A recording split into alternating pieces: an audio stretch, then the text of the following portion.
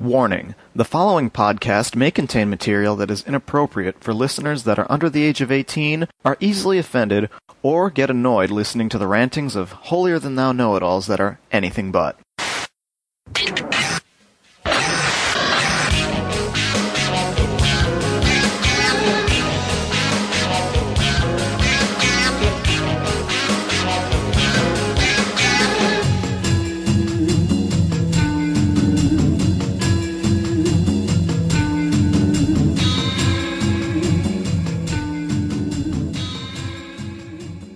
Hello, everyone. Welcome to the Anime World Order podcast. It has been a little while since we've last recorded, so welcome to the greatest anime podcast on the internet, as long as you forget about all of those others. My name is Gerald Rathkolb, and with me, as always, this is Daryl Surratt. And this is Clarissa. The world has changed since we last recorded. We have since come back and survived Atlantic City.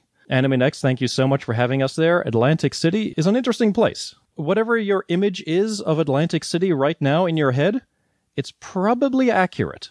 Before we get too far, first let's say we are going to be talking about a very recent show that just ended from the latest season as we record this. A show that is exclusively streaming on Amazon Prime, so probably no one can see it. That is Cabernary of the Iron Fortress.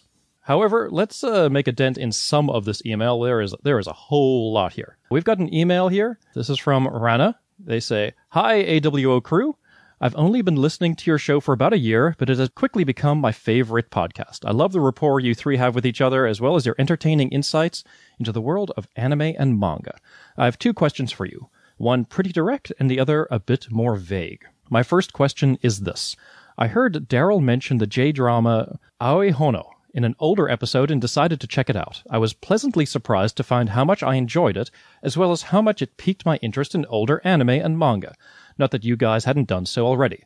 I was wondering if there are any other shows, books, or media in general that y'all know that can give a fan's perspective of an otaku world of yesteryear, as it were." I can actually answer that right away. If you're interested in that time period, there's actually a book that we actually reviewed on this podcast called the Notenki Memoirs. It is probably long out of print. There. It's Notenki Memoirs, but it's hella out of print, but there is a website version of it that I think is a little more up to date than the book. I think maybe they sort of appended some chapters or what have you. I don't remember the differences between what's online versus that really out of print, hard to find book. That basically that time period from the perspective of kind of one of the grunt guys that was working there. All right, so this person saw Aoi Hono, Blue Blazes, and so they should actually be able to identify exactly who the author of the book is. So when they went to do the Sci-Fi Con, they went to talk to a guy, and he had like this silly cowboy hat on. That's the guy who wrote the book, or dramatized version thereof. It's a pretty good read if you are interested in that period of time. Other than that, I think the easy, obvious one just got delivered to us courtesy of Anime Ego's Kickstarter, because I've got it right here. It's Otaku no Video, which is also a history, as it were, of Gainax, the same people who were the subject of Aoi Hono, Blue Blazes, only maybe a little more fanciful even than a little. Blue Blazes. Let's just put it that way. They don't conquer the world necessarily. They come close, perhaps. But that's really great. There's also a lot of great interviews in there, which are only slightly exaggerated, I understand. Right. It basically, you can go back and listen to our review of Otaku no Video. If you go to the website, animeworldorder.com, there's a review index for all the previous episodes. And I know you said you were listening to us, but this we would have been reviewing like probably a decade ago and change. It's an earlier episode that we did where we talked about that. It's weird. Like, we've given 3 examples, and all of them are about the same time period and the same events. I'm not sure if there's other like anime or manga that I can think of that cover like other events. I would recommend, again, this is probably very hard to find, but our good friend Tim Eldred put out a documentary about the creation of Space Battleship Yamato, called Space Battleship Yamato, The Making of an Anime Legend. Oh, good. And you can buy it on Amazon for like $18. That actually talks, all about a lot earlier, actually, time period. So if you are interested, that is still around. I'm amazed. Anyway, Rana goes on to ask, As for my second question, I was recently listening to a 2011 convention review episode in which you mentioned an Anigamers panel about being an active fan. Although I've considered myself hardcore for at least 10 years or so, I'm in my early 20s, I've recently noticed that I'm pretty passive when it comes to my fandom. I don't particularly enjoy writing, I've never really been the fan art type, and I'm wondering what I can do to produce and not just consume. I realize this is probably difficult to answer given that you don't know me personally, but I welcome any words of wisdom. Sorry, this is kind of long. Keep up the good work, Rana.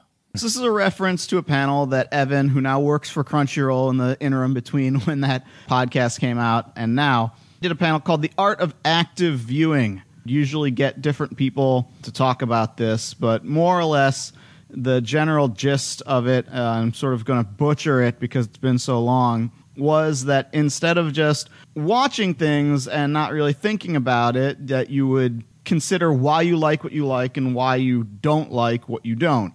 And one way of expressing that was through creating works such as reviews or blog posts or drawing or what have you, but it's not certainly the be-all, end-all of it. It's really more an idea of being more aware of what aspects or elements tie into why you find works of entertainment enjoyable or not.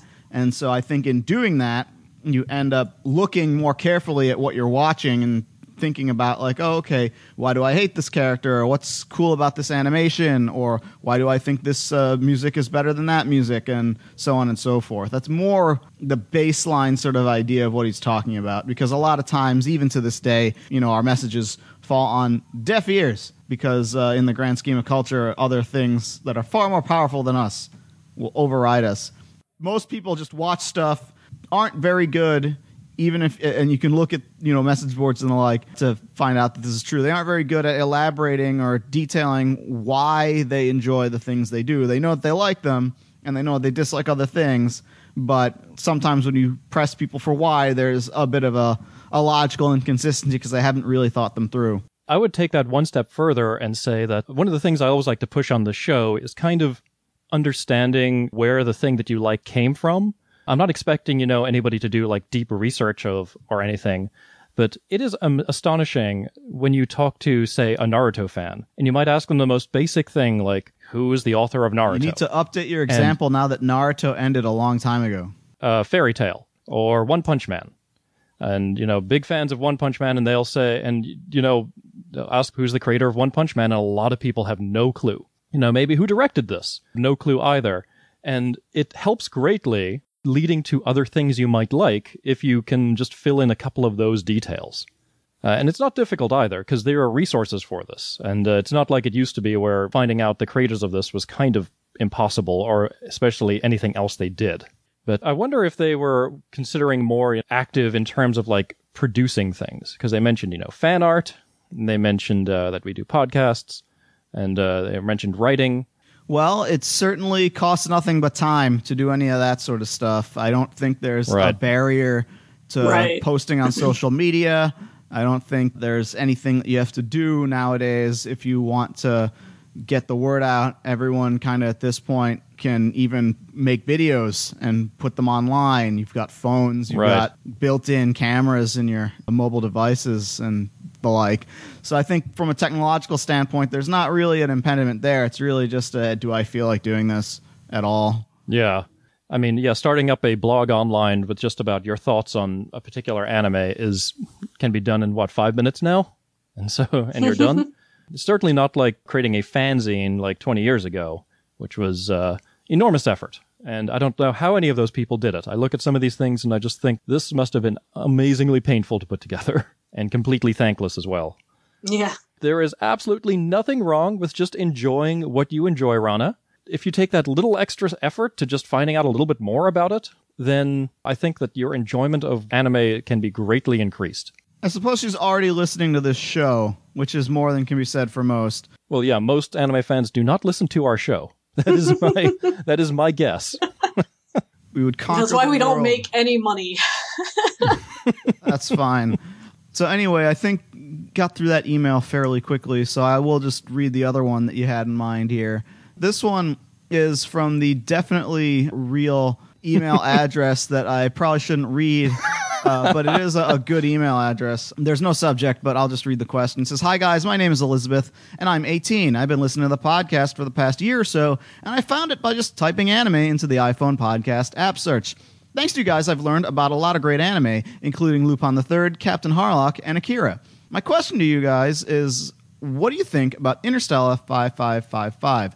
I'm not a particularly big fan of Daft Punk's music, but Leiji Matsumoto's art was enough to keep me watching. So one thing I wanted to just bring up was that I'm not actually sure if this person follows me on Twitter at DARYLSURAT, because I had roughly around the time this email was written been talking about Interstellar and specifically Matsumoto and the like, and so Gerald. And so I don't know if this was a leading question or not, but if it's not a leading question, it's just serendipitous to get us started in talking about this.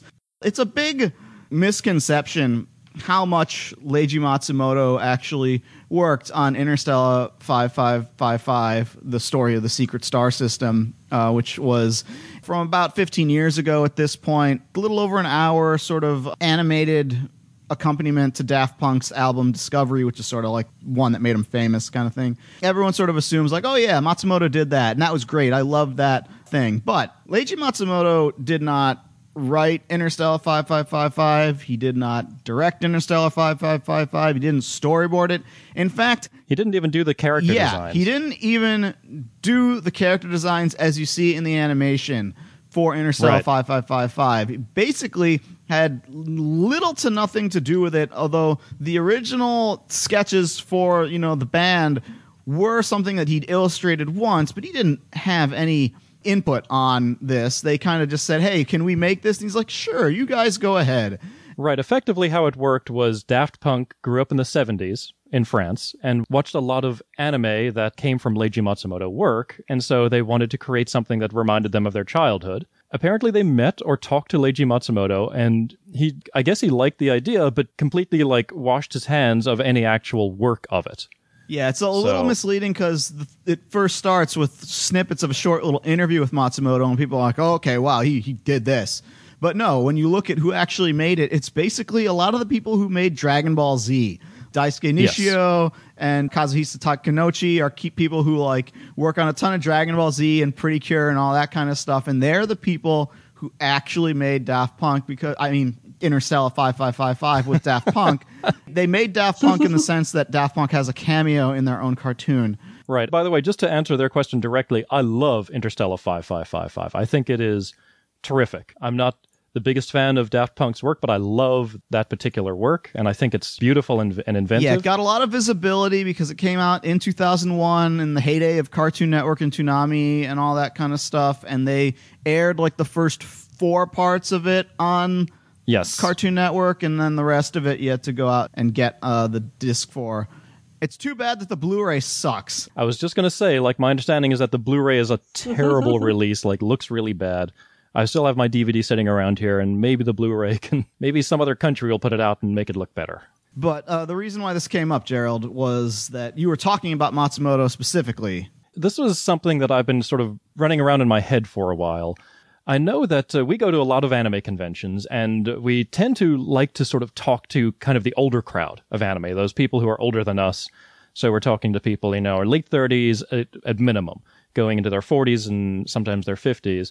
And for that generation, every generation has got sort of different anime that's sort of seminal to them. For that older generation, a lot of work that got them to be anime fans are works like Captain Harlock, Space Battleship Yamato, and Galaxy Express, and also Queen Millennia. These are all sort of thrown into this sort of thing called, the Matsumoto-verse. I don't think that's an official thing, but that's just sort of an American dubbed term of it. And then I began thinking about this, and I thought, Leiji Matsumoto is this enormous figure in anime. He appears at events still, he goes all over the place, but he is almost entirely irrelevant to virtually anybody under the age of about 35 or 40. Right, well, what's he doing? And that's the thing, is that he hasn't done anything of note in probably over 30 years. he is less relevant than Osamu Tezuka is. And Osamu Tezuka has been dead for 27 years. It's one of those things Yeah. like when you say, I think that's not uncommon, right? Like, I think a lot of artists, they have a short period of popularity, and some of them don't go on to do a lot of other stuff. Some of them do other stuff, but it just doesn't really catch on. I mean, look at Shiro, right? Like, Shiro was so influential with Ghost in the Shell and all of that, but, I mean, what's he doing except for, like, weird pervy art books The now? thing is, his work still has some resonance. He's not where he was in the late 90s necessarily. But people are still reading his work now, even like Yes. those older works, and liking them. In fact, all Right. the hullabaloo about they're finally making Ghost in the Shell into a movie appears to actually be real and filming. But Matsumoto is the case where, the definition of note, as Gerald mentioned, is a little different from, I think, what a lot of people may be typically assigning to of note, because what he really means is the last thing that was any good for Matsumoto was 30 years Yes. ago. He's still making stuff, but it's just Right. all shit. Well, but that's what I mean is, like, Shiro's not actively really doing stuff that anyone cares about anymore, right? It's all, like, legacy of the same works that he did. Well, the difference is that Shiro's stuff is still in print and Matsumoto's isn't, by and large. Right. I mean, the only Matsumoto stuff that Right. really got released here, I believe that they released some issues of Galaxy Express 3.9 And it wasn't in even the 90s. original Well, Galaxy Captain Express 3. Harlock's streaming, We're isn't talking it? about, like, his manga. Oh, manga. Okay. Yeah, the things that he most directly worked on. Right. Because a lot of the manga, a lot of the anime adaptations, when you compare it with his original work, are quite a bit different. Mm-hmm. We can't even give him credit for Space Battleship Yamato because Right, because I was about as to much say, as- do you think it would be different if 21.99 came out here in an accessible format? But I guess if you're not counting that, Well, it's then one it of those things doesn't where he really- didn't actually do any work on 2199. Right. They kind of deliberately said, we probably don't want Leiji Matsumoto here, because we actually want 2199 to Yeah. be good. And so, Yeah, Leiji Matsumoto got Right. the opportunity to do Yamato on his own, like his own things, and I believe there were Great Yamato and Dai Yamato. I think Dai Yamato would be Great Yamato, isn't it? Yeah. I mean, I think Leiji Matsumoto's strengths are really in his visual design and maybe in his concepts, right? And so I think that's why that's the case, is that he has these concepts and these visuals that are really neat, but then other people do a better job with them. I guess it's kind of like almost the George Lucas Exactly. effect. I mean, when you think about... Like, Star Wars is better when people other than George Lucas are writing and directing it. Incidentally, it's a little weird because the people other than Lucas who do it, they just take Lucas's old ideas and apply them, and it works.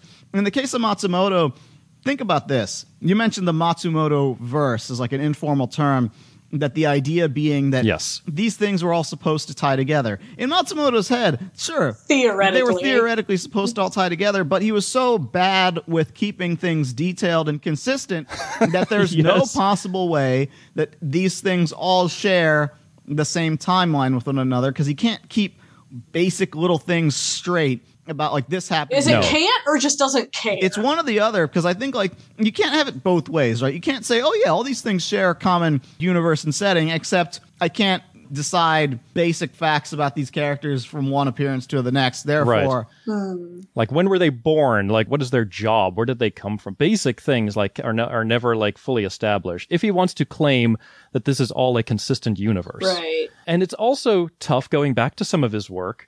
It's not oftentimes like, say, Osamu Tezuka, where you can go back to most of his work, not necessarily all of it, but most of it, and a lot of it holds up very well. It's strange to think that the last thing he wrote came out in 1989. Everything we're reading is going back to 80s and 70s. It's amazing how much of it still holds up. If we go back to some of Matsumoto's work, The Cockpit, for example, there's a sort of weird tinge of imperialism to it. You think? That you think we watch today. A little bit. Just a bit. just a little bit. You know, it's this thing that I think we look at today and are a little bit more uncomfortable with. The Cockpit is a good example of, we're really making this Nazi pilot out to be such a hero. Like, okay, Right. I understand. Like, this is a little bit strange. We're making out this kamikaze pilot, you know, again, is such a hero. Right. So you get the slight hint it's that this- maybe Matsumoto had some issues with America and some issues with women. Just a little bit. Yes. Right. Well, I mean, I certainly can't blame them for the America thing, given the occupation. But yeah, I mean, there's definitely that sense of, it feels kind of like the same thing you see here in the South, about how, like, in the South they can't let go of the Civil War. And they're terrible. You know, they're terrible, awful it's people. Like, and so, come on, guys, we lost. But if we're comparing those people to Matsumoto, we're not putting Matsumoto on a high pedestal. Right, no. And remember, Tezuka lived through those same times. Yeah. And his older work doesn't feel that strange. Sure, I mean, they're different politically. Right, but I'm trying to trying to think of like a contemporary at least. I haven't seen The Wind Rises, but I remember like people were talking about some of that too with Miyazaki. Yeah. Yes. I think in the case of Matsumoto, I don't deny that he's a talented guy, but he's a guy who, like Clarissa said, is somebody who could work collaboratively with others to get something. Every time he tried to recapture the lightning in a bottle on his own, something critical would be missing. And those would typically be the things that other people would sort of step in and fill in for him. And that's why the great works of Leiji Matsumoto are all like these collaborations with people like Rintaro, people like Yoshinobu Nishizaki, and so on and so forth. People who could take his iconography and imagery and his flair for the dramatic and actually make something compelling out of it. On that note, I actually... Right. In the time between episodes, had a couple of things I wrote go up at the Anime News Network. One was a guide for classic anime that you can watch streaming, because when we were at Anime Next, as Gerald mentioned at the beginning of the podcast, I did a panel on great theatrical anime films. Harlock came up and, the like. One thing that became very obvious to me was that no matter how accessible the movie was, licensed or otherwise, that it didn't matter if it was in print on Blu-ray for years or out of print or whatever. The only thing that determined whether or not people had seen something was, is it streaming? Because it's a little just too much of a hassle for people to get physical media. And that's unfortunate, because a lot of the great theatrical anime films have only been released here on physical media. And so I wrote up a piece. It's on the Anime News Network. I got some flack from people for being like, you didn't think that whatever was a great classic thing that you can watch? And I'm like, no, it's just the thing that was on that you happened to watch when you were a kid. But Captain Harlock, the Rintaro TV series, is on there, as are the entirety of Galaxy Express 39 TV, though I personally recommend the films by Rintaro, just because that TV show is like 1 billion episodes long and doesn't look nearly as cool. And is incredibly preachy at times, and it's the same thing over and over again. Well, that's the Matsumoto effect, right? That's just how he operates. Yes, it's every episode is just, you get to a planet, then he loses his ticket, and then isn't that the kind of core concept of 39 anyway? Is all about robots. No, the core concept is humanity my waifu is this lady I saw in this movie, and I'm going to make everyone know about my waifu. That is what Galaxy Express 39 is truly about. And also Robot Body, et cetera, but, 905 Hero, whatever. But that is a thing that, you can go and check out, where I didn't so much say in as many words that I feel like Matsumoto's time was during that era, over 30 plus years ago, when he was working with people, and now he's burned every bridge with everyone who kind of helped make him great, such that now he's just still around. He's still a legend, undeniably so. I'm highly envious of all the people who, years ago, before 2199 came out in Japan, got to sit down and meet with him, Tim and Walter, and, so on and so forth. Yeah. But if Matsumoto's like, look forward to my new creation, I'll be like, Right. I almost have to look at him like, I don't know, almost like Mel Brooks. Mel Brooks is a fantastic, talented guy. But what was the last thing that Mel Brooks made that we can all collectively say was great? Yeah, got to start going back for a long ass time, and then you start getting into arguments about like the plays that he made, and is Spaceballs actually still funny, and et cetera. Well, yeah, and that's why I said like I don't think that's really an uncommon thing at all. I mean, I think there's a lot of artists of different types, whether it's directors or writers or comic authors or whatever, that they have a certain stretch of time where they produce stuff that's good or popular or innovative or whatever, and they kind of either don't do anything else, or they do stuff that just doesn't really click. And I think that's part of the reason why when we have people that do have really long careers, it's such like a big thing. It's why people always remark on like, you know, musicians and stuff that have such long careers, because it's like, how many people, you know, have a band and put out a few albums and then that's it.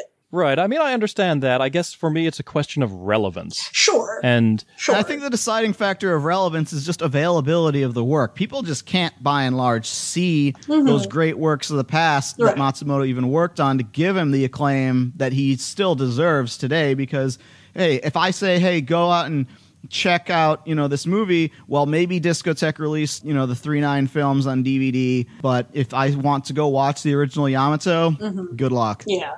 And I mean, if you wanted to watch, say, I think the last thing of note, and again, he didn't work directly on this, was maybe Galaxy Railways. He was a producer on that. He was not a writer, not a director, I don't even think it came from any of his original work. I think he was just given a producer role of that. And that, only I believe half of that was ever released. Right. It wasn't successful at all here in the U.S. We only got the first season. The second season came out in Japan. I think it even got partially fan-subbed, if not fan-subbed entirely, and just never came out here. But that's a very underrated show. Yeah, I never got around to watching that one, but I heard good things. It was pretty good. I liked it. But I mean, even if we look at, you know, how do you watch Galaxy Express? Like, nobody wants to buy that show because it is, 200 episodes or something? Or 100 episodes? Yeah, it's streaming entirely, the TV show. The movies, which I recommend, are physical media only in Discotek, and it's DVD only for now. They haven't announced a Blu-ray of those. Arcadia of My Youth, or My Youth in Arcadia, is out of print, but it was available for a long time from Anime Ego. I feel like at the rate at which stuff is getting license rescued, I feel like it's too, that one's too big that it can't be out of print forever. Like, I feel like within the next couple years, someone's got to bring that one back. Yeah, I'm hoping that a lot of those movies will start getting put out on Blu-ray now. And then, of course, there's Yamato. That's its own problem from Japan as far as the availability for that is concerned. I mean, that's kind of like the whole Macross situation. Like, there's weird licensing nonsense, and I mean, who even owns like, I mean, Star Blazers, Yamato, like, isn't there like a weird thing with the licensing on that too? No, I think it's a case of there's no question of the person who owns it. It's more like the people who own it are lazy. So it's a little closer to like how Harmony Gold, we know they got Macross, they just don't want to do anything with it. So like, nope. Or it'll just make their own work look so bad. Right. So. Like Voyager Entertainment, we know they've got it. They just are too lazy to do anything with it. Well, I just wasn't sure, like, if they own like the rights with Star Blazers, does that necessarily mean that nobody else can release Yamato? You know. No, they've got it all. It's just because it's, again, now that's like the Japanese kind of have them, but they're just like, if you want it, you can buy this $100 Blu-ray set and import it from Japan. Right. And ridiculous things. Yeah, it's such a shame that $21.99 didn't get like a television release here or something. Or at least streaming. Yeah, nothing. You'd think that they would want people to see that, but I guess that is not how they're thinking. They want to like make this like some sort of special thing that you have to go out of your way and get. To import the discs at full price at the Japanese prices, and for them they'll put the English subtitles on the disc, and everyone else will steal that disc and rip it, and they'll be like, okay, this works, this is fine. And as we have demonstrated, even today, in conversations today, as we speak, it was demonstrated clearly that if it is not streaming, it is too much trouble. Like, it has to be some unbelievable thing for you to bother to go out of your way to do anything beyond streaming it. And it's unfortunate because the TV broadcast of $21.99 is huge ratings in Japan, but barely anyone here knows about it. And 2202 is going to start, shortly, which is the second season. Yeah. Barely anybody here is going to know about it. And it's going to continue that way because the company that's releasing it just has no clue how to do it. And we said this in the past, the people who know have told them. They have said to them, this is the way to do it if you want people to see it. And they basically just said, no, we're doing it the right way. Yeah. So they know what should be done. And so they're just ignoring it. Interesting that this person would write in to ask about Leiji Matsumoto at that just time. when we were talking about it. So, but yeah, if you want to send in emails to us, the email address is what? It is animeworldorder@gmail.com. And do check out the website at www.animeworldorder.com, or leave a comment on there. We read all of them. So please do that. And unless anybody else has anything else to say. Or add us on Twitter. Oh, yeah. At Anime World Order. Oh, and at Anime World Order is our Twitter, yes. I do just want to mention that also in the interim between the last podcast and this one, I was a guest on Paul Chapman's podcast, GME Anime Fun Time, where we talked about Giant Robo, the animation, The Day the Earth Stood Still. I last reviewed that 10 years ago on this podcast. Our podcast was like a no spoilers version, and his was like, let's spoil the whole thing. Do check that out if you've already seen Giant Robo. Yes. If you have not seen Giant Robo, right now the only way you can is to pirate it, because even though the disc is out of print? Well, the Blu-rays came out in Japan, but Media Blasters is not like in the best shape. They still exist. I don't know how readily you can get Giant Robo, but you certainly can't get it in high definition. So seeing Giant Robo is a little tricky now to do so legally, but it's out there if you know where to look. Yeah, it is not on Amazon as I do a quick check. Mm-hmm. So if you go to a con where they argue, they might have it on the table. Usually they just have a lot of pornography, and now at this point, they don't even care enough to put the plastic tarp over the porn to stop shoplifters. Well, now they've got a new design for their booth where you can go into a back room and look at the porn. So. Oh, boy. Just making it as skeevy as possible. Not at all creepy. But yeah, anyway. In addition to that, I also, this is a little new for me, I did an interview on the Anime News Network with Unified Pictures, who is the production team in the U.S. who are trying to release and create an American animated Vampire Hunter D television series. Ooh. That they've been working on this. They announced it last year at Anime Expo, and then a year went by and we didn't hear a thing. And so I caught up with them to say, what's going on with it? And then they said, well, they're still doing work, and they just put up a Kickstarter for a comic book of Vampire Hunter D, adapting one of Hideyuki Kikuchi's short stories. It's sort of like a prequel to the D light novels, and that Kickstarter passed in like less than 48 hours, so I guess they're moving forward with that. Go check that out. Also on Anime News Network. It's interesting to see that Vampire Hunter D is still popular, because it's not a thing that I hear people talk about a lot, but there still seems to be that like community there somewhere for it. That when stuff comes out, they've been translating the light novels, right? Various things like within the last year or so. We did get the Blu-ray re-releases of the original Vampire Hunter D by Toyo Ashida, and then Vampire Hunter D Bloodlust by Yoshiaki Kawajiri. Right, well, that's what I mean. Like, clearly this stuff seems to be selling, but it's interesting because you don't hear people talk about it a lot. Right. But, you know, it's clearly, like, it's moving stuff, and people apparently like it, so... So are they going to make a TV series that looks as good as Berserk? Oh, God. Well, the thing about Berserk is I actually don't dislike the new Berserk series, but you can very clearly see like this is very much a production in the same sense of those recent Berserk theatrical films, which I think is sort of that's really what this season is a continuation of, is those films more than the 90s television show. In that there's like this hybrid 2D animation with 3D CG, and in stills the 3D CG looks pretty bad. When you actually watch the show, it like you notice it, but it's not like incredibly jarring. It's a little jarring. But, I saw some clips from it, and it looked pretty awful. But maybe those were just the particularly bad moments. But I really didn't like the look of it. The 2D stuff all looks very good in the new Berserk television series. Right, which is why I wonder, like, why didn't they just do the whole thing that way? Well, that's what they asked at Anime Expo, because they had the premiere of like the first 2 episodes at Anime Expo, and then everyone's question was, so why would you use this hybrid animation technique on both of the films as well as this TV show? Because everyone in America is like, look how janky this CG is compared to these 2D cuts. And the answer they give is, well, we wanted to utilize the strengths of both.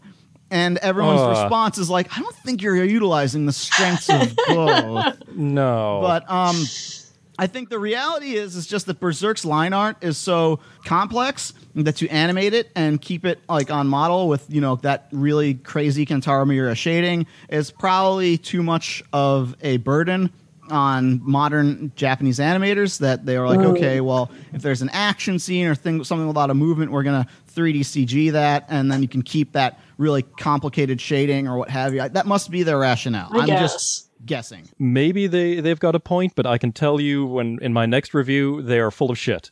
Because holy shit, I will get to Cabaneri later. Right, so. That's just one of those things where we've been talking about it for a while. We've actually got like a listener to the show who says before we go too deep into this, we should actually get him on because he works as an animator for 3DCG, and he's very much out to show how much of what you say has been bullshit. And so we'll be sure to get him on at some point if we want to really go deep into this topic. But how much I've been saying is bullshit, or that guy at Anime Expo was saying was bullshit? I think probably how much when I say us, in that sense, but also the guy at Anime Expo, but okay, mostly us. So the point is just that you notice it when you're watching the show. There are a couple of cuts that don't look very good, and those are what stick with you in your mind. Just like any sort of special effects movie where there may be thousands of shots and one shot that looks bad, all anyone's going to say is, oh, that movie had the terrible special effects. Right.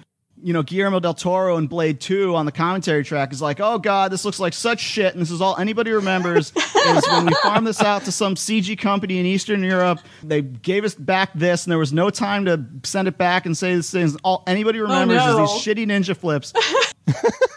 That's just the rep that, Blade 2 has terrible special effects, or, I need to watch that commentary. His commentary tracks are always awesome. They are great.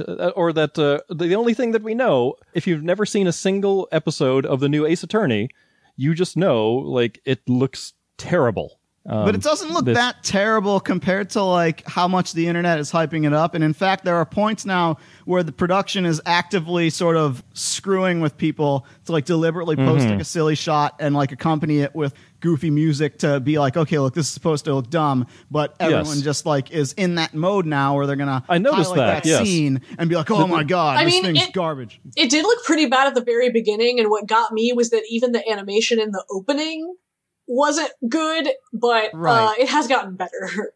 Right, and they even fixed the animation in the opening. Yeah, there was a funny scene in a recent episode where they were just like doing a ridiculous like crab walk off the stage, and it was meant to be like janky and silly, and then people were holding it up as like, this animation's terrible. Like, no, it's not terrible. This was meant to be silly. Yeah. Anyway, where were we going? Oh yeah, Vampire Hunter D. Vampire Hunter D, which is the idea is to be much more high quality animation than any of the things that we've been talking about, because they specifically sort of, without saying the names of these things, they just kind of said, look, it's not going to look really cheap like it's a 3D model with like a cell shaded thing on it. We're not going to go that route. And so without saying the names of the particular shows that he was singling out, any number of anime 3D CG productions, basically a little more like the use the 3D CG wireframe and then have 2D artwork drawn over it so things stay on model is sort of the look that they're going for, which is kind of like the Gundam Unicorn sort of look and what have you. So basically like rotoscoping, just using 3D models instead of people? Yeah, which is what they do for a lot of mecha animation things now when they remember to. But... yeah, that's one of the things that, the interview is pretty long. It took me like an hour to do and then even longer to transcribe. So please go to animenewsnetwork.com. You can read that along with my classic anime streaming guide, which I wrote it right as Hulu was taking a whole bunch of stuff off of their streaming service, but I predicted that. And so pretty much everything that I recommended is still streaming either on Crunchyroll or Hulu or Funimation or the Anime Network, but the nature of streaming is that anything can disappear at any moment, so I don't know when you're going to listen to this. This is why we say, like, there's nothing wrong to have your physical media collection, because you can turn around one day and it's just gone. A show that you want to watch is just... How... No, even though it takes up so much space. Yes. Yeah. It's okay. I'm fine with it. Is there anything else that you guys had going on that you want to get out there to the people to know about? Not much. We're starting a new season of animes. This season just ended, and I don't think we have much to say about the new season. A lot of Fujoshi stuff this season, the most I've ever seen in any one season, which is interesting because now we're seeing, if you remember back to the early 2000s when we were getting a glut of just like garbage otaku moe shows. When you see a whole bunch of one type of thing, you kind of then get to see some of where the strengths and weaknesses lie in certain works. Because some of them are good and some of them aren't. Yes. Like when it was just like one or two, usually the best works were floated to the top. Yeah, gosh, remember the early 2000s when we were getting just like tons of garbage harem stuff? Like, I prefer not to. Right, it's just like a little too bland. There's no like equivalent of like the absolute, we're not even giving a shit. This is about like, let's get some package or whatever. Or however, I'm waiting for the Manyu Hikensho of Fujoshi shows where it's just guys with giant dicks. Yeah, that's for guys, flopping all over the place. Yeah, no, that would be a gay dude series, right? It's the only people I know who are into like the super gigantic dongs are gay dudes. Not really. But I think we probably should mention, because I don't know when this episode will come out, but we've got 2 more conventions ahead of us. One is Anime Festival Orlando, which is at the end of the month in Orlando, hence the name. We'll be there on Saturday. Gerald's got a panel on anime in Western media and its appearances there. And I am doing a panel that I'll also be doing at Otakon and Anime Week in Atlanta, which is sort of the follow-up to my panel last year, 30 years ago, with Anime in 1985. Well, now it's 30 years ago, Anime in 1986. The best year of anime ever, I could defend. I could defend this. The best year of anime ever. That's basically what I'll be doing there. And then after that is Otakon in Baltimore, the last Otakon in Baltimore. And so I don't know if we'll have an episode out before then. Hopefully we will. We've got a very narrow bit of time between AFO and Otakon, so hopefully we will have something out. Otakon better get our pit beef in this year, right? I guess without further ado, we should get on with Cabineri and of the Iron Fortress. The cabinet of Dr. Cabineri. Cabineri. Habanero. Cabineri. The 3 caballeros. But before we get to that, let me just remind everybody that the Anime World Order podcast is brought to you by RightStuffAnime.com, a great website which we use personally to make many of our anime purchases. Every week, Right Stuff has sales on specific publishers. For example, as of the time I'm recording this, the current sale right now is for everything released by Kodansha/Del Rey Manga. Take, for example, something like Battle Angel Alita Last Order. The omnibus editions of that are about $20 retail price. On Amazon, they're $18. On Right Stuff, before the coupon, $15. You add the 33% off, it ends up being $12 per volume. That's $6 cheaper. And if you want to save even more, they've got a Got Anime membership program, which will automatically deduct about another 10%. It is just $12 a year for that discount. So as long as you order more than 4 things a year from Right Stuff, that will pay for itself. And we have been given a couple of promotional codes that you can redeem for Got Anime memberships. So we'll try and give some of those away between now and the end of the year. How we'll do that? Stay tuned.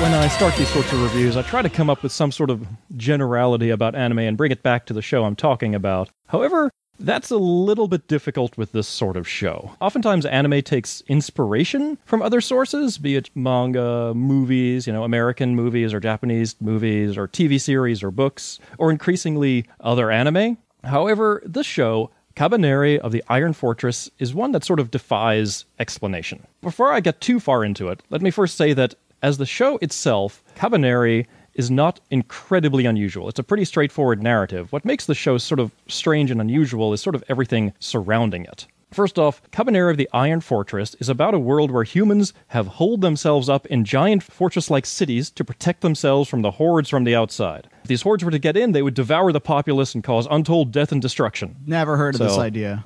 It's sort of like a combination of Attack on Titan and World War Z. I was going to say Attack on Snowpiercer, but... Oh, that too.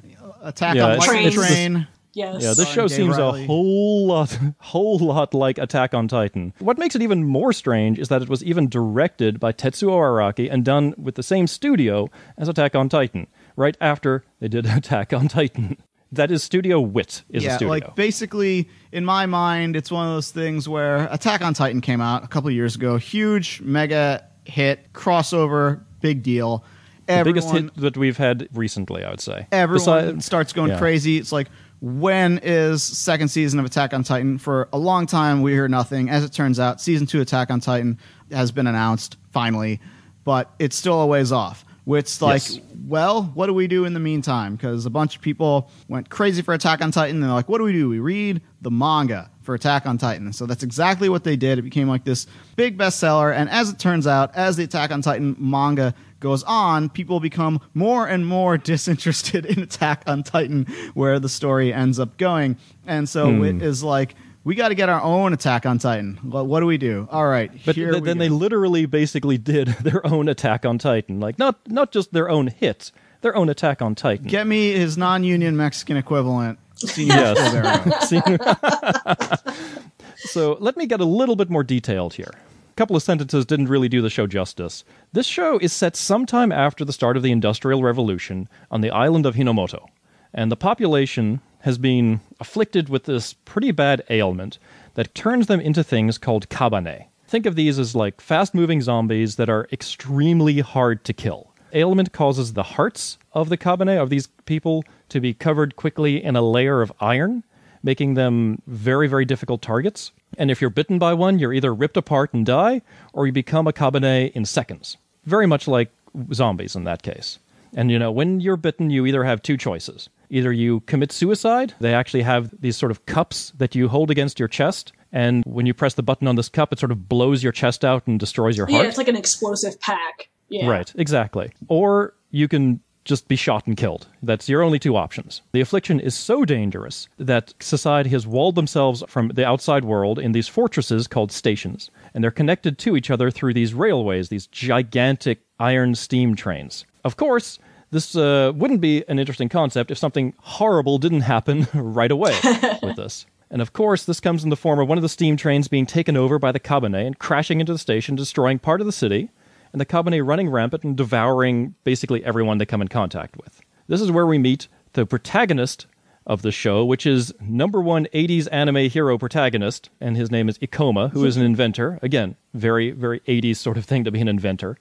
And he has developed a steam-powered spike punch of some sort of like a spike gun, that is able to pierce the hearts of the kabane. This is one of the only things that he has found that is reliably effective. Unfortunately, in the process, he is bitten by one of these kabanes, but through some very fast action and some autoerotic asphyxiation, he's able to stop the flow of the virus. Autoerotic asphyxiation that does the opposite of kill you. Yes. And this makes him a half-human, half-kabane hybrid, which is dubbed the Kabaneri. Hence the name Kabaneri of the Iron Fortress. So, it's at this time that a delegation of very important people arrive in the city, who are also fighting their way through, and this is where we get sort of the core characters of the show. Ayame, who looks a lot and dresses a lot like Sakura Shinguji from Sakura Wars. Right, that was like the first thing I said. I was like, it's the chick from Sakura Wars. Yes, it looks so much like her, dresses exactly like her in the pink and everything. It's even like the steampunk historical... Yeah. Exactly, yes. Right. Very Did the much author so. knock up a cosplayer and have to marry her? Oh, no, I guess not. The similarities in there. And Ayame has her overprotective bodyguard Kurusu, which I thought that would just be Chris, but it's Kurusu, and a mysterious girl named Mume, who has some very Ichi the Killer approved footwear, consisting of sandals that have got some blades in them. So this is something that Kabaneri definitely has got going for it.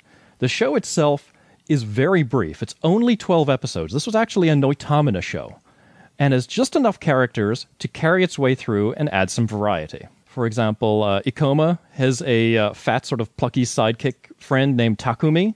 The main train itself is driven by a character named Yukina, who has got the back and shoulder blades that can stop the internet. And, yes. Yeah, basically there was an animated clip of the scene where she's like pulling the handbrake, and everyone was like resharing this like to hell and back just because the detail in her back and arm muscles and shoulder muscles was not something we've seen a lot of, I guess. And there is a great variety. In fact, there's a character in this named Suzuki. With a name like Suzuki, you would expect him to be, a straight whatever Japanese guy, but actually he sounds kind of like this. まずいぞ、Captain. 応急処置した給水タンクが破れてる。次の駅まではとても持たない。 Yeah, very Jack King circa Shin Getarobo versus Neo Getarobo, or that yes. one foreign judge. Fabulous Gaijin.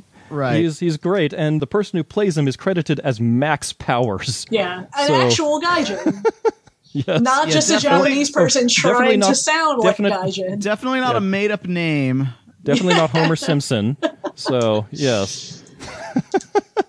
And the primary antagonist of the series, I haven't gone into too much detail here, is still extremely interesting. Although the antagonist may have a case of Rao from Fist of the North Star in that his ultimate goal, it may not be a bad thing, but his means to his end is very hard to justify. Right. It's like, I get you, bro, but you don't need to kill everybody in the process. Now, Kabaneri is an extremely interesting show. It is possibly the most 80s style show that I've seen in both look and tone in a very long time, possibly since the 80s. And part of that look comes because the character designs for this were done by the one and only Haruhiko Mikimoto. Well, I was about to say, do you think if it was a different character designer that it would still look 80s? Is it just the Mikimoto factor? And it's not even that Mikimoto's art style in this is that 80s art that he was doing, because Gerald's a big fan of Mikimoto over the years and has collected his more recent works. And his art style has changed quite a bit since the 1980s. When I think of that Mikimoto artwork, everyone's thinking of those Macross watercolors, and he doesn't really do stuff that looks quite like that anymore. But it's you can there, still but see it has evolved. Bit of it. Yes, and right, in the eyes is the big thing, I think. And I say in tone as well, because there's a lot of these little bits and pieces that feel very 1980s, like I said, with the inventor character and his plucky sidekick, things like that we haven't seen for a while. And yeah, Mikimoto, Macross, Do You Remember Love, and Orgas, I think he recently did Titania. And so, listen to me when I say this. When I say that Kaberneri of the Iron Fortress may be visually the most well-done and well-realized interpretation of his designs that I've ever seen animated. This is on the level of Do You Remember Love, how beautiful the character art in this looks. The show absolutely looks gorgeous from the very first frame to the last frame. And maybe some of this comes from the show's short length. If you're only 12 episodes, maybe you can, devote more of your resources to this. And some of it might be because of that it was directed by one of the biggest powerhouses in anime right now. That is Tetsuo Araki. Araki. And while you may not know his name now, he is possibly one of the most, powerful directors in anime. He started with shows like some of his big shows are just a couple of them are Death Note, High School of the Dead, Guilty Crown, and of course Attack on Titan. Those are some of the most popular anime in the world now. So it seems like he's one of the few people who could get something like this made, and we are definitely much better for it. Can even command such people, the opening to the show is done by, I don't know if it's a single person or if it's a group of people, but it's a person named Supercell. They did an original opening song for this, and you might know Supercell as they got well known for doing a lot of Hatsune Miku work. I think it's just a guy. Is it just a guy? It's Ryo? Because I've seen Ryo and Supercell credited. He did the most popular Hatsune Miku songs. The World Is Mine. He also did Black Rock Shooter. So Tetsuo Araki is kind of getting the very best people he can find for this. And one of the things that he does very well is, of course, action.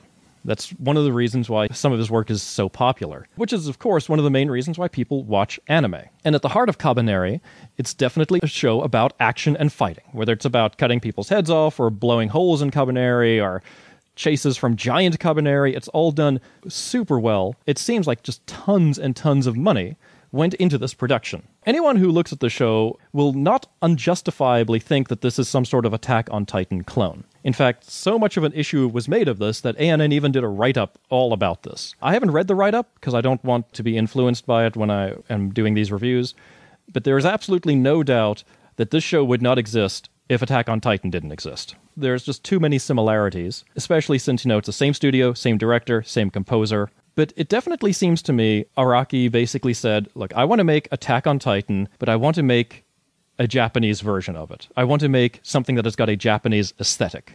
Right. They're similar concepts, but they feel totally different. That's it. Attack on Titan has a much more European aesthetic, and this one is undoubtedly Japanese.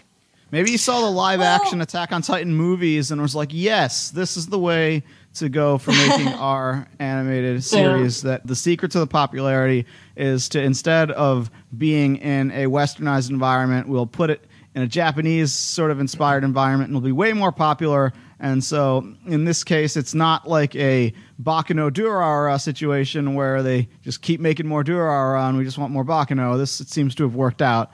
But we are actually getting both, since I'm pretty sure now that Kabaneri has ended, all these people are now breaking their backs getting that season 2 of Attack on Titan finally. Yeah. Well, I think there's also something to be said for the fact that Attack on Titan has such a militaristic bent. There's a little bit of that in Kabaneri, but not nearly as much.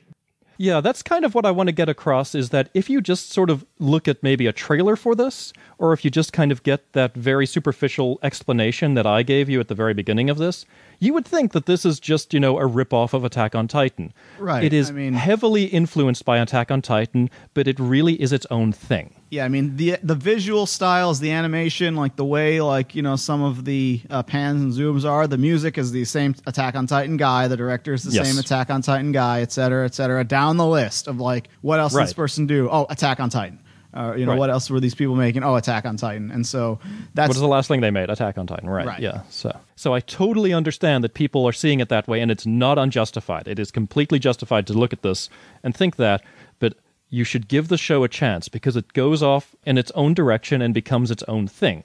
The show is also extremely emotionally satisfying. While I do believe there could be, a little bit more done with maybe the main character, he's definitely someone who goes through an arc and comes out a different person on the other end. And it's not a show that leaves you constantly frustrated. And part of that is it's aided by its short length. This is done before even an arc or two in Attack on Titan is finished. However, it doesn't feel rushed. It doesn't pack itself with too much stuff. What Attack on Titan did very well was that every, couple of episodes, it switched things up quite a bit, added a new twist to things. This doesn't need to do that because it's so short. There's not a ton of stuff in it. It just packs enough to keep 12 episodes interesting. I have heard some complaints about the latter half of the show.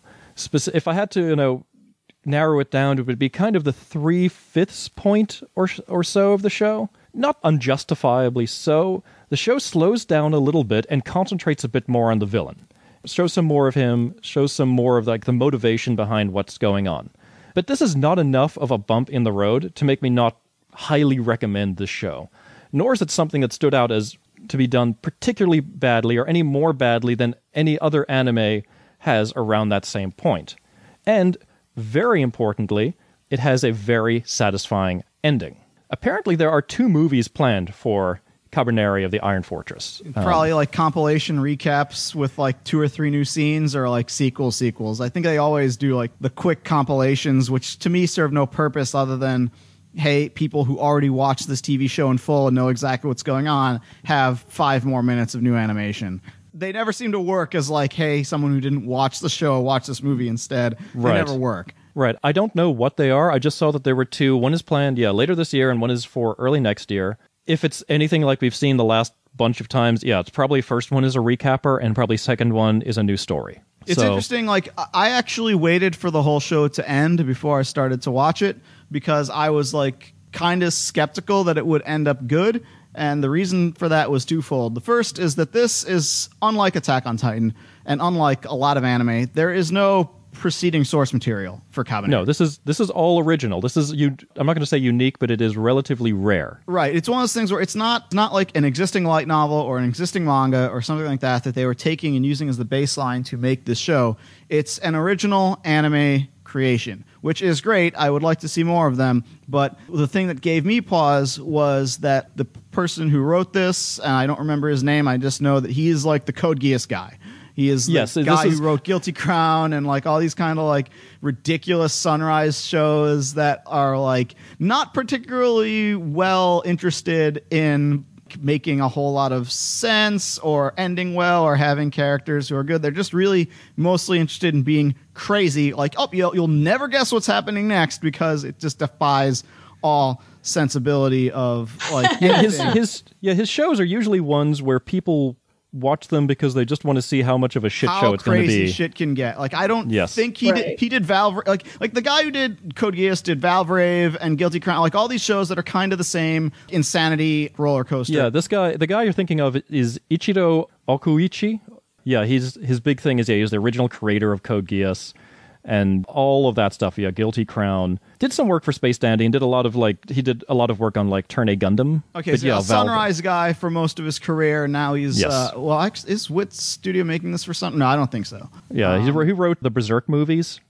Okay, but yeah, at least that's like the same. Those movies are telling the same story as the TV show, which is that Golden Age arc from the manga. So at least he had a source material to work off of. But in the case of like the things that he wrote himself are like, okay, your Code Geass and your Valvrave and your Guilty Crowns, all of which are anime originals. And then it's like, and now he's writing this new thing, Kabaneri. And I'm like, let me wait and see how this turns out. Justifiably so, because I hate Code Geass a lot. Yeah, I mean, this guy's done some good stuff too. But yeah, when he goes off on his own, it gets kind of nuts. I'm not really sure because obviously those Sunrise shows are not written by one person. They're written by two people, whoever's credited, and also Hajime Yadate. the biggest kick in the pants ever. Right. It's just you get. Perhaps there's a Hajime Yadate factor to those other shows that is not present here that may be the reason why it ends up coming together a little better.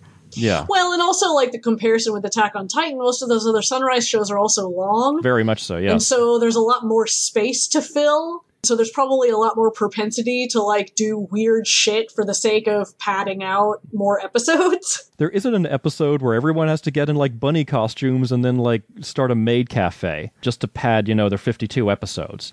I think that helps the show much more than it seems, is just to get this sort of short thing and give it a point. But yeah, Kabaneri is a great show, a really great show, and it's extremely ambitious, very well done, and has got excellent production values, excellent music, and some really beautiful designs.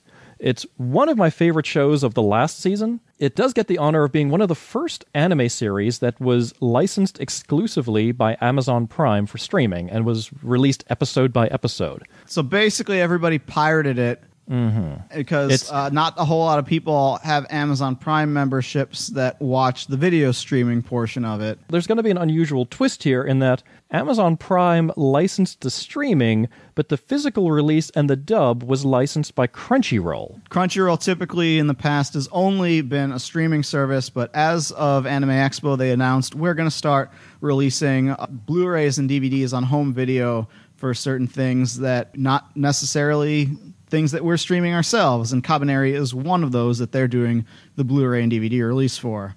Yes. Kind of strange, isn't that? But yeah, if you have an Amazon Prime account, I highly, highly recommend you check this out. This is one of the better shows I've seen in a long time. A great show from beginning to end, great characters, awesome art. If you don't have an Amazon Prime account, I highly recommend checking out that Blu-ray release. I want to pick that up because this show is probably going to look beautiful. I'm skeptical that watching the streaming can make it look as good as a really nice Blu-ray release, because this is a very dark show, something that doesn't necessarily come through very well in any sort of compressed video format.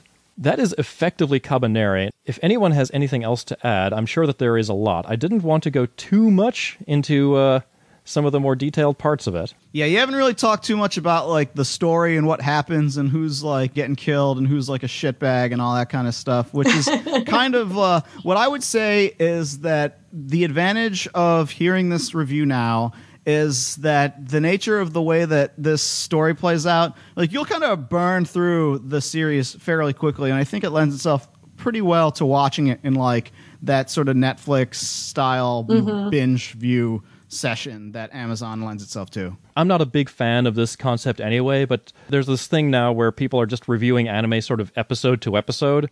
One good episode comes out, and it's the greatest show ever, and then a bad episode comes out, and now it's the worst show ever, and then it's a good episode, and everyone stopped watching. The world kind of came full circle on that, because we started the podcast a decade ago because we didn't like that people were doing that, and that preceded like this era of live streaming and simulcasts and what have you. And that was when people were doing it kind of on a disc by disc basis or what have you, and we were like, this isn't helping because we want to have people know what we think after the whole show, so we don't end up wasting people's time.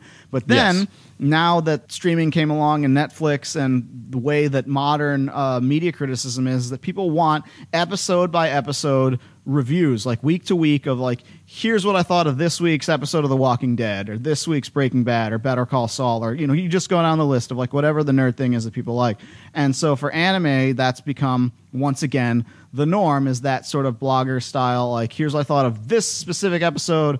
And I kind of think that that's a rat race, but it's where the page views are, it's where the clicks are. I guess. Well, we've never been one to court popularity. Yeah, if we wanted to get that fuck money, then we would go and be reviewing things and assigning star ratings to each episode by episode. But I think if you divorce yourself from that and just watch the show straight through, I think it actually serves it a little bit better. Now, one thing that obviously a lot of the Attack on Titan fans are going to be asking about first and foremost when they think about Kabaneri is, how would you say that this storyline wraps up at the end? Is it like Attack on Titan, where it's like, oh, where's the second season? Is it ends on like a cliffhanger? Does it end on like a big ambiguous note? Like, what would you say without spoiling anything? Given that people know it ends pretty clearly. Yeah, it ends pretty clearly. The story that it was trying to tell comes to an end. They could do more, yes, but nothing is really like left super open or unresolved. Yeah, there's no scene of like a guy holding a gun to another guy and he pulls a trigger and it goes to black. Right. There's no like 3 robots showing up from the coastline and then the Big O fires and then it says to be continued when Chiaki Tanaka has not written anything beyond that point. Right. No guy walking to his apartment door, opening the door, fade to black. Nothing like that. So still so salty about Mr. Robot. It's starting up again. I thought it was a good ending. But, yeah. I thought they're making more of Mr. Robot. They are. They are. It's just started. Domo arigato, Mr. Robot. That is, I guess, kind of what helps it, is that Attack on Titan is great, but yeah, when you're watching that show, and like we did, and you get to that last episode that has, one hell of a cliffhanger at the end of it, and then you're like, oh, nothing for 3 years? 2 years? Something like that? Right. That is going to be a very interesting test when they start up to Attack on Titan again, if that interest is going to be. It's the Berserk conundrum, right? Because it's like, okay, all the people who flock to that manga to read what happens next, it's like, okay, well, where's your stopping point? And in the way like how Berserk, everyone was like, got to make more anime after the Golden Age arc, and then a question in everyone's mind is, okay, so here's what happens next. Where's your stopping point? There's been like some fan complaints, and I'm not one of them, who's like, the new Berserk series skipped a fuck ton to get to where they are, and maybe that may need to be done for Attack on Titan. Maybe there's only so many episodes you spend on here's what was happening meanwhile, while this was going on, these other people were doing this, and then a big long stretch of just stuff not that interesting compared to what the rest of the premise was. That's kind of where they are right now. And even Attack on Titan had episodes where everybody complains like this was just drawn out too long. The thing is like, when you actually have to continue a story, like, in the case of Kabaneri, you kind of have a scenario where you can just sort of have like a brand new arc, as it were, if you want to keep this thing going.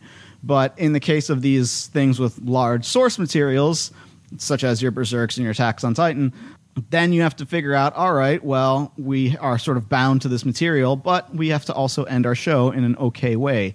And that was sort of why, like, it took decades for a new series of Berserk to come out. And even when they made the movies, it's like, we're telling the exact same story as the TV show. And everyone's like, oh my God, why? And it's like, well, look at the source material. But now that Guts has finally gotten off the fucking boat, You know, I would like to see what I would like to see in this new Berserk TV show is the midpoint of an episode, Guts gets on the boat, and the end of the episode, he gets off the boat. The same episode, and everyone's like, okay, that didn't take long, and then like, you know, as a wink and a joke.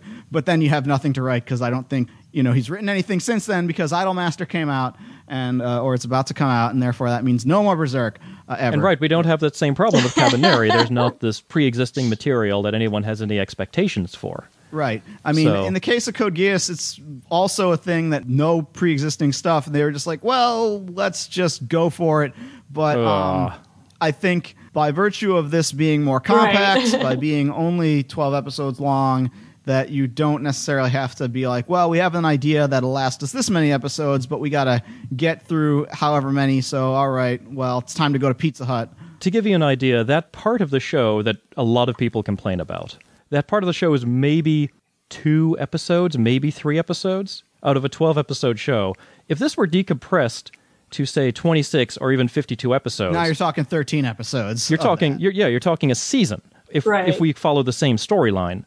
And that would just be a killer. People would just be saying like, oh my God, start at episode 30 and just skip all the way to like 42. But for this, it's 2 episodes. And again, when you can watch it together, it doesn't feel as bad. It flows far better with the show. Unless Clarissa has something to add. No, I don't think so. I mean, without getting into Spoiler Town, that's pretty much it. You like the show? Yeah, I enjoyed it. I enjoyed it a lot. Yeah, I mean, it's one of those things where I was fascinated that everyone seemed to be watching it. Nobody really seemed to be talking about it a whole lot. It seemed to be a thing that people were just aware of. And I really think the biggest impediment to this one was that it was on Amazon Prime. And that there's a $100 was just, you had to pay your $100 membership for a year, and then you could watch the show because anyone who shared your account couldn't watch the video portion of it.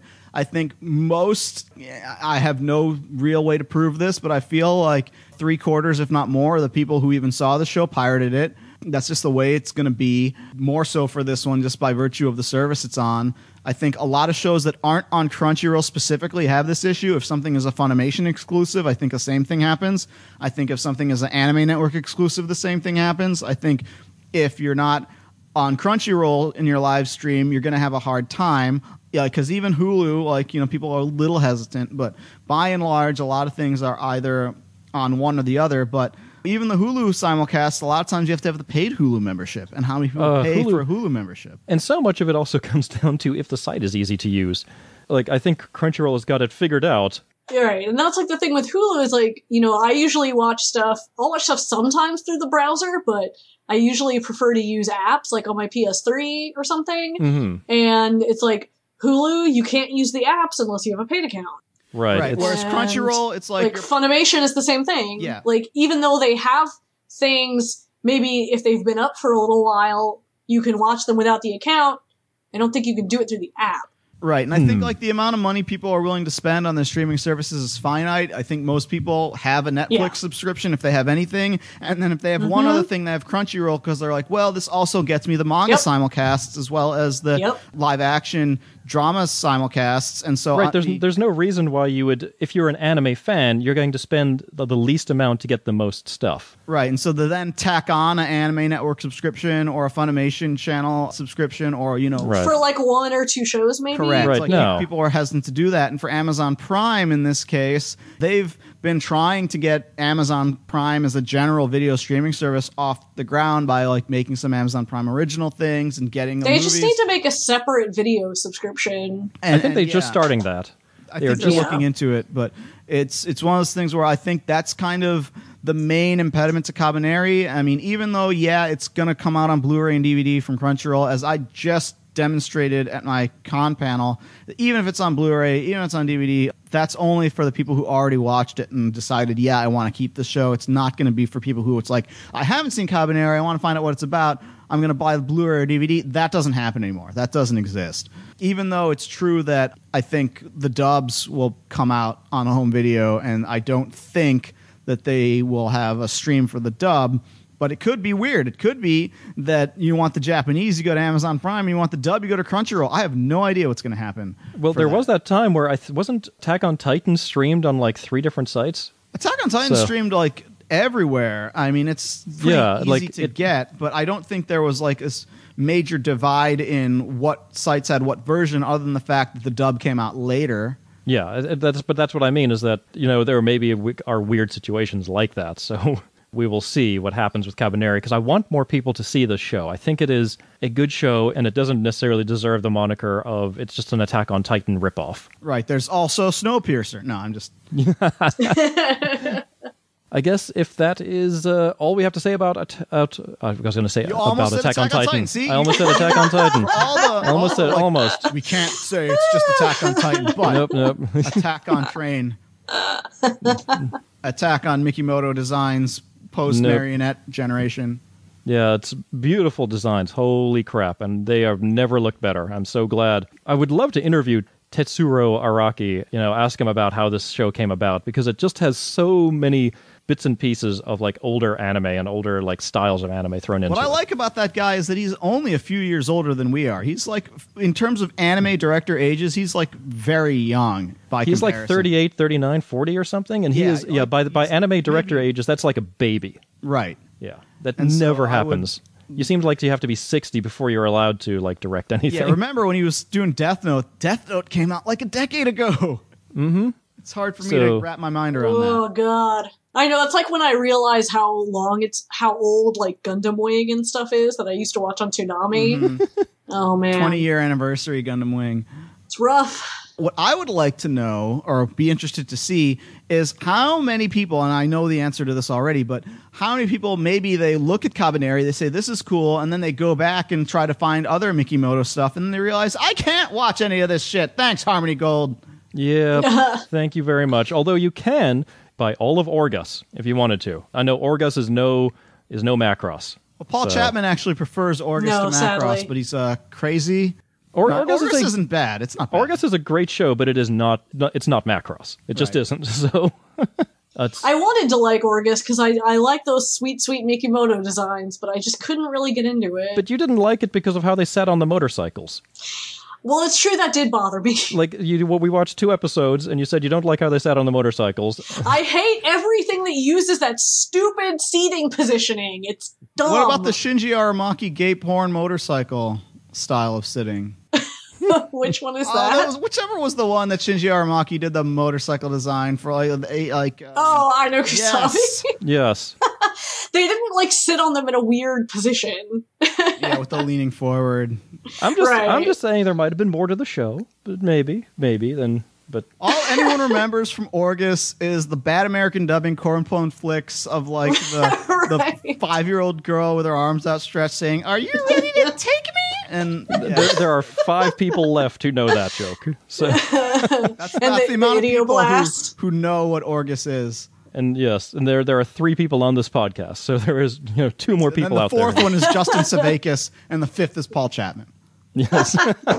But yeah, it's a shame because I guess they could watch Titania. I think that was released, but that's pretty sloggy. That was friends bad. Watch Titania. No, it's a slog. Like I was really hoping because that's Haruhiko Mikimoto and Noboru Ishiguro. That is Macross. And Yoshiki Tanaka. I know. One more time, but.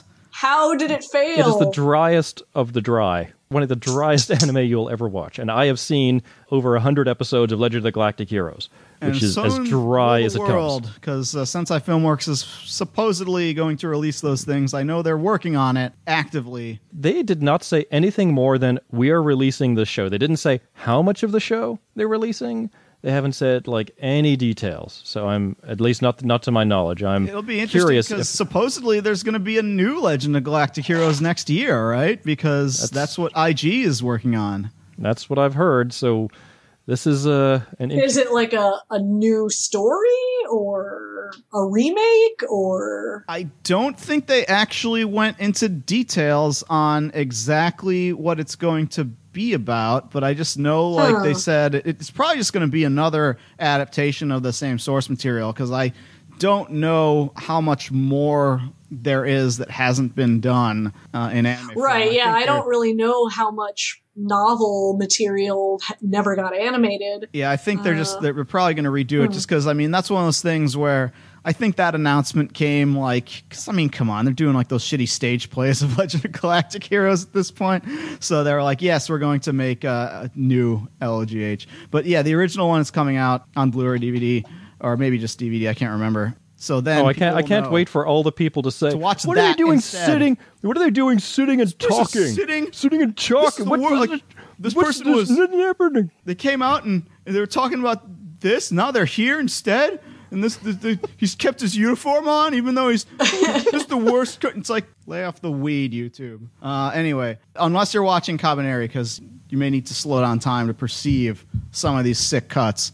Oh man, some of the cuts in the show, action scenes in the show, are so well done. I really have very little bad to say about Cabaneri. I am very glad that it was made. All right, so you know what this means now. We've been holding off for like 5 months. We had little bad to say about this one, and we have been talking about, Mr. Yadate. At what point do we commit to the Gundam 00 reviewing, as the case may be? Well, I think we have a committed next episode. Okay. So maybe the episode so maybe after not the next that. episode. Maybe the episode after that. Maybe after Otakon or before AWA. Who knows? We should just do a group binge The entirety watch. of Otakon will just be spent watching Yes. Gundam 00 That's right. in a hotel room. Gundam 00, watching, just burning through it. That Skip is straight to how season 2. that is how you know you're the real anime fan. Is when at the con you're just watching anime in the hotel room, not even in the viewing room, just the hotel No, in the hallway, like you have set up. Yes. Oh god, that second season, surprise twin brother. Let's go. Let's get Full scale soap opera mode. Right. Does he have a mustache? No. No, he has an eye patch. Yeah. Oh shit, he does. Yeah. You haven't seen the show. Shit. No, I haven't. I haven't. We're ruining the secrets. Oh no. There well, we you're reveal. ruining the secrets for everybody who's listening. so- Everyone else knows. With nothing else, do you want to commit to what we are doing next episode? Sure. Well, unless we want to do one of those like quick things, or do we want to just go ahead and We may do a quick review? thing in between the next review and now, just depending on what our schedule looks like. Yeah, our next proper review will. But the next proper review, we're going to be talking about Erased. All right. Which is about a manga author, right? Yes, that's exactly Yes. what it is. No, it's actually about Arnold Schwarzenegger and a railgun. Yes. Oh god. That is it for this episode of Anime World Order, episode 148. Thank you all so much for checking this out. Our website is www.animeworldorder.com. Email us at animeworldorder@gmail.com. Follow us on Twitter. Our Twitter account at Anime World Order, all one word. That is largely there to just post updates on the show, and we all have our own Twitter accounts. You can check that out at the Anime World Order website. I guess without further ado, that is this episode.